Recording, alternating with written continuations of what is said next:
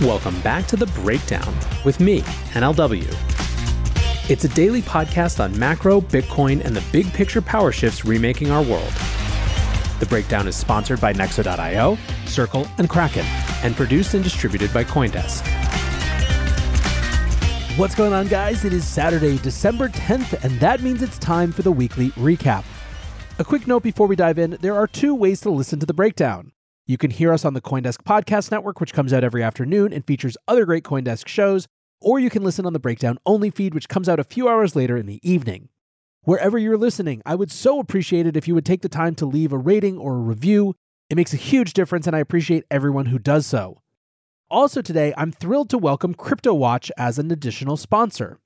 CryptoWatch is the last crypto app you'll ever need. Track prices up to 2 times faster than other apps, catch market movements as they happen with powerful charting tools and custom alerts.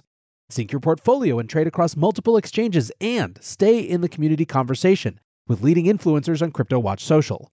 Say goodbye to your other crypto apps because you can get everything you need to gain a competitive edge with CryptoWatch. Visit Google Play or the Apple Store to download CryptoWatch today. All right, so today on this weekly recap, we are covering a slew of stories that we just didn't have time for in another crazy week. We've talked a lot about regulatory action this week, but one positive bit of news on that front was Patrick McHenry taking over as chair of the House Financial Services Committee now that Republicans have taken control of the House. McHenry, who already served as ranking Republican member on the committee, was widely viewed as the leading candidate. In a statement, McHenry set out his views on how he would preside over the committee. Quote, "As chairman, I will pursue an innovation and opportunity agenda.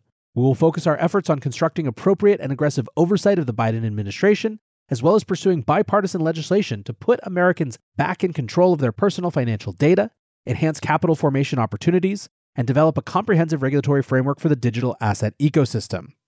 Now, McHenry has been one of the more productive politicians when it comes to crypto and fintech policy in general.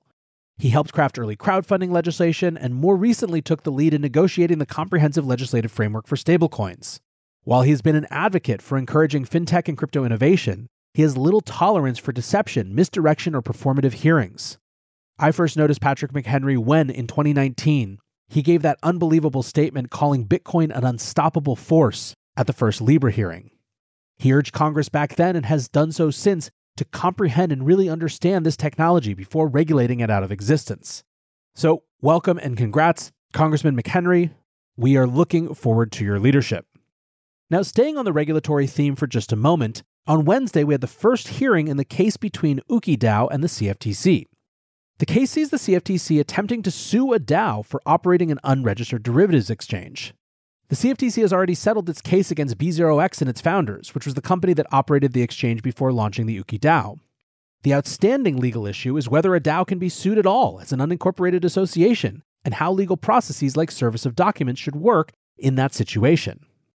What has made this case notable in the industry is that multiple organizations have filed amicus or friend of the court briefs in order to argue against the CFTC's position. This has been necessary as so far neither the DAO nor its members have stepped forward to defend themselves in the case. Stephen Paley, a partner at Brown Rudnick, was present to represent crypto law collective Lexpunk Army. Others present included representatives from Paradigm, A16Z, and the DeFi Education Fund. Now, the CFTC argued that the DAO had sufficiently definable structure to be sued, despite only knowing for sure that the two B0X founders, whom they had already settled with, were members. The judge broadly agreed with this argument, saying that, quote, "The issue is whether and how the DAO can be served." The judge queried how the CFTC intends to, quote, "enforce a remedy without knowing who's involved in this organization." This was a major point from the industry lawyers, who argued that this case was intended only to set a precedent that DAOs can be sued, rather than to obtain any particular enforceable order against UkiDAO itself. The CFTC served the lawsuit by sending a copy to a service chatbot on UkiDAO's website and are now asking that to be recognized by the court. Now, an important requirement of service is that the court must be satisfied that the defendants are aware of the lawsuit. Crypto industry lawyers are of the opinion that it is currently impossible to know whether members of UkiDAO are aware that they are being sued by the CFTC, and that given that the CFTC does not know the identity of the members, there's no reasonable way to know whether they are aware of the lawsuit. While the technical legal arguments are important, the broader point about regulatory overreach came through strongly from industry lawyers. James Burnham, representing Paradigm, said, quote, "The CFTC has issued no guidance at any point on how they should be regulated, what frameworks apply, or anything. This is the very first regulatory action the agency has taken, and it is a very weird way, in our view, to start sort of applying the Commodity Exchange Act to these new technological innovations. He then put to the court that this case is definitely designed to result in a default judgment, and probably will result in default judgment if Your Honor allows service to progress, because nobody really understands who's in the association and who's out. James McDonald, representing the DeFi Education Fund, argued, quote, "Just as individuals shouldn't be permitted to use DAOs to shield themselves from prosecution for unlawful conduct, the government, we respectfully submit, shouldn't be permitted to use DAOs to skirt those restrictions on its own prosecutorial authority." Ultimately, the judge reserved judgment for a later day, promising to come back with a decision relatively soon after he has reviewed the materials. The CFTC's point that the formation of a DAO should not be allowed to be used as a legal shield from being able to be sued is a solid one. But there is a lot more going on than just that. We'll need to wait and see how the court qualifies that point against setting a legal precedent that DAOs should be treated just like any other formal organization when there are clear issues of identity raised by these new types of organizational tools. The DeFi Education Fund tweeted, "We continue to assert that the CFTC has failed to demonstrate that appropriate notice was served and that the CFTC's theory of liability is unsound and cannot be stretched to encompass individual token holders. We look forward to Judge Oreck's ruling." James McDonald, again representing the DeFi Education Fund, said, "Because the stakes are so high and the novelty of the case, which I think we've all recognized here, we think it's all the more important that the government be required to turn square corners on service." In an ecosystem where innovation is the norm, it's the basics that are in the spotlight. Nexo is a company that has never put the safety of clients' funds in question. With over 50 global licenses, $775 million in insurance, and a real-time audit of custodial assets, Nexo sets an example for security standards in the industry. Apart from keeping their 5 million clients safe, Nexo has kept building. They've just announced their non-custodial smart wallet. Visit nexo.io, that's NEXO.io, and sign up today. This episode is brought to you by Circle, the sole issuer of USDC, and a leader in crypto that's held to a higher standard. USDC is a fast, safe, and efficient way to send money around the globe. USDC is always redeemable one-to-one for US dollars, and has over $45 billion in circulation as of October 13, 2022.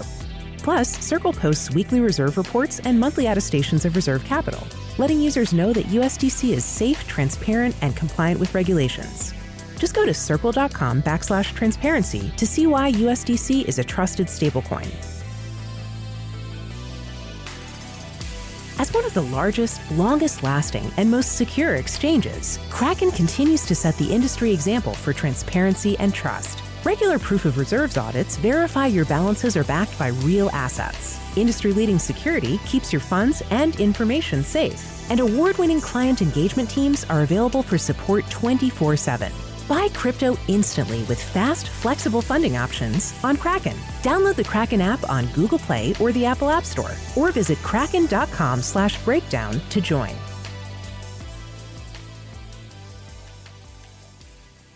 Now, continuing with big crypto regulatory agencies, let's move over to the SEC. The SEC has warned public companies that if they've been caught in recent crypto market turmoil, they had better warn investors. On Thursday, the agency's Division of Corporation Finance sent letters to companies it regulates, which said, "Recent bankruptcies and financial distress among crypto asset market participants have caused widespread disruption in those markets. Companies may have disclosure obligations under the federal securities laws related to the direct or indirect impact that these events or any collateral events have had or may have had on their business." By way of example of the types of risks that require disclosure, the letter included, quote, "excessive redemptions, withdrawals, or a suspension of redemptions or withdrawals of crypto assets." So obviously the key point is that the SEC is trying to get a full picture of the contagion risk throughout U.S. public crypto firms. The Division of Corporation Finance is the SEC's disclosure arm, which advises securities issuing companies, such as companies that issue publicly traded shares, about how to properly inform investors about meaningful threats to their business. Earlier in the week, SEC Chairman Gary Gensler had reiterated his view that the agency had made clear to crypto companies what they should do, telling a reporter on Wednesday that, quote, "the rules are there," and that, quote, "law firms know how to advise their clients to comply." Now, one more crypto regulatory note before we move on from that. U.S. Senators Ed Markey and Jeff Merkley, together with Representative Jared Huffman, introduced a bill on Thursday which, if passed, would direct the Environmental Protection Agency, or EPA, to study the energy usage and environmental impact of crypto mining. While cautioning that crypto mining threatened U.S. energy goals and local power grids, the lawmaker said that the Crypto Asset Environmental Transparency Act would direct the EPA to produce a report examining the effects miners using more than 5 megawatts of power have on greenhouse gas emissions. In a statement, Markey said the mining firms were, quote, undermining decades of progress in our fight against climate change by putting profits over the promise of our clean energy future. Ensuring crypto mining companies report their greenhouse gas emissions is a necessary step towards holding them accountable and protecting communities across the country that rely on the grid to heat their homes, cook their food, and go about their daily lives. Markey also warned that utility companies may have to raise prices for other consumers, an issue that has been cited when other communities consider imposing restriction on mining firms. The bill itself refers to concerns about climate change and its growing ecological impacts, including droughts, wildfires, and unusual weather events. The bill says, quote, crypto asset mining operations are often designed to generally increase computing requirements over time, which can lead to increased energy consumption. A crypto asset network, Bitcoin, consumes more energy annually than countries such as Chile or Bangladesh consume. Noise and water pollution are two other concerns raised in the bill. It would also bring energy recommendations for mining firms in line with those already in place for data centers. The bill recommends that the EPA propose rules for the mining industry that require greenhouse emissions reporting and to assess firms are operating with requisite permits. Merkley pointed to mining facilities being powered by fossil fuel electricity generation in a statement saying that this practice, quote, has an environmental impact on climate chaos equivalent to putting 30 million gas-burning cars on the road. And a lot of that fossil electricity is generated at power plants that have a disproportionate impact on disadvantaged and frontline communities, making bad environmental justice issues worse. The statement also mentioned mining machines being discarded after they burn out, and the, quote, strain on fragile electric grids. Now, I think the reason that it's worth noting this, I have no sense of its political viability or feasibility. It seems like there's going to be a lot of different crypto-related bills going through Congress, and not all of them are going to make it through. But what it does is it shows the state of the discourse. This is basically just a litany and a greatest hits list of mining impact FUD, all put together by congressional staffers to make a political point. These types of battles are going to be a lot harder to fight given everything that has transpired in 2022, and is going to require a lot of concerted and coordinated effort to beat back the worst impulses of Congress when it comes to issues like crypto mining. Now, to round out this weekly recap, we have to give a little bit of an update on Sam and FTX. One of the key themes of this week has been debates around whether Sam would actually testify at next week's FTX-related hearings. Remember, the House Financial Services Committee is having a hearing on Tuesday, and then the Senate Banking Committee is having a hearing on Wednesday. Maxine Waters has been gently upping the pressure on Sam, saying that a subpoena was on the table, while meanwhile Sherrod Brown in the Senate said explicitly that if Sam didn't show up, he would be subpoenaed. And what's more, they expected that to be in person. Well, on Friday morning, Sam tweeted, "I still do not have access to much of my data, professional or personal, so there is a limit to what I will be able to say, and I won't be as helpful as I'd like. But as the committee still thinks it would be useful, I am willing to testify on the 13th. I will try to be helpful during that hearing and to shed what light I can on FTX US's solvency and American customers, pathways that could return value to users internationally, what I think led to the crash, my own failings. I thought of myself as a model CEO who wouldn't become lazy or disconnected, which made it that much more destructive when I did. I'm sorry. Hopefully people can learn the difference between who I was and who I could have been." Now, crypto is not having this, and really the only question to them at this point is whether he'll actually show up in person. Former federal prosecutor James K. Fallon said the media in Washington need to stop giving SBF a soapbox from which he can whine. This isn't about his feelings or what he wants to do. This is about his fraud. We just need to remember that DOJ is building a case and is going to drop a house on this piece of shit. John E. Deaton, founder of CryptoLaw.us, says there's a limit to what he can say and he won't be as helpful as he would like to be. So says his lawyers, ... Now, Sam couldn't stop himself from tweeting more. He decided to respond to a long thread from CZ about Kevin O'Leary, who continues to say that Sam just made a mistake. On Friday morning as well, Sam and CZ got into a big back and forth about Binance's withdrawal from FTX and how it went down. The tweet that really pissed people off came from Sam when he said, "You won, CZ. There's no need to lie now about the buyout." The average response was something along the lines of what Sam Price, CryptoLifer33, said. This dude talks about winning and losing like it's a game. People lost everything they had because of this guy. Sickening mentality. Now, the next question that a lot of people have is who else is going to testify at these hearings? Rumors are floating around that there will be Kevin O'Leary. Rumors are floating around of all sorts of different names. So far, I haven't seen anything concrete, but what's clear is that all the focus is going to be on Sam. And for those who are frustrated that justice has not been done yet, I will just leave you with this. Bloomberg reported this week that the bankruptcy management team at FTX met with federal prosecutors at the Southern District of New York. FTX's new CEO, John J. Ray III, and lawyers for the crypto firm were present for the meeting with the DOJ office that's heading investigations into the collapse of FTX. According to an anonymous source, new management at FTX were cooperating with the investigation and may have further meetings with prosecutors as the matter progresses. The meeting and the existence of the investigation were not made public by the DOJ. Earlier this week, the DOJ Office of U.S. Trustees had filed an application for an independent examiner to be appointed to investigate in the FTX bankruptcy hearing.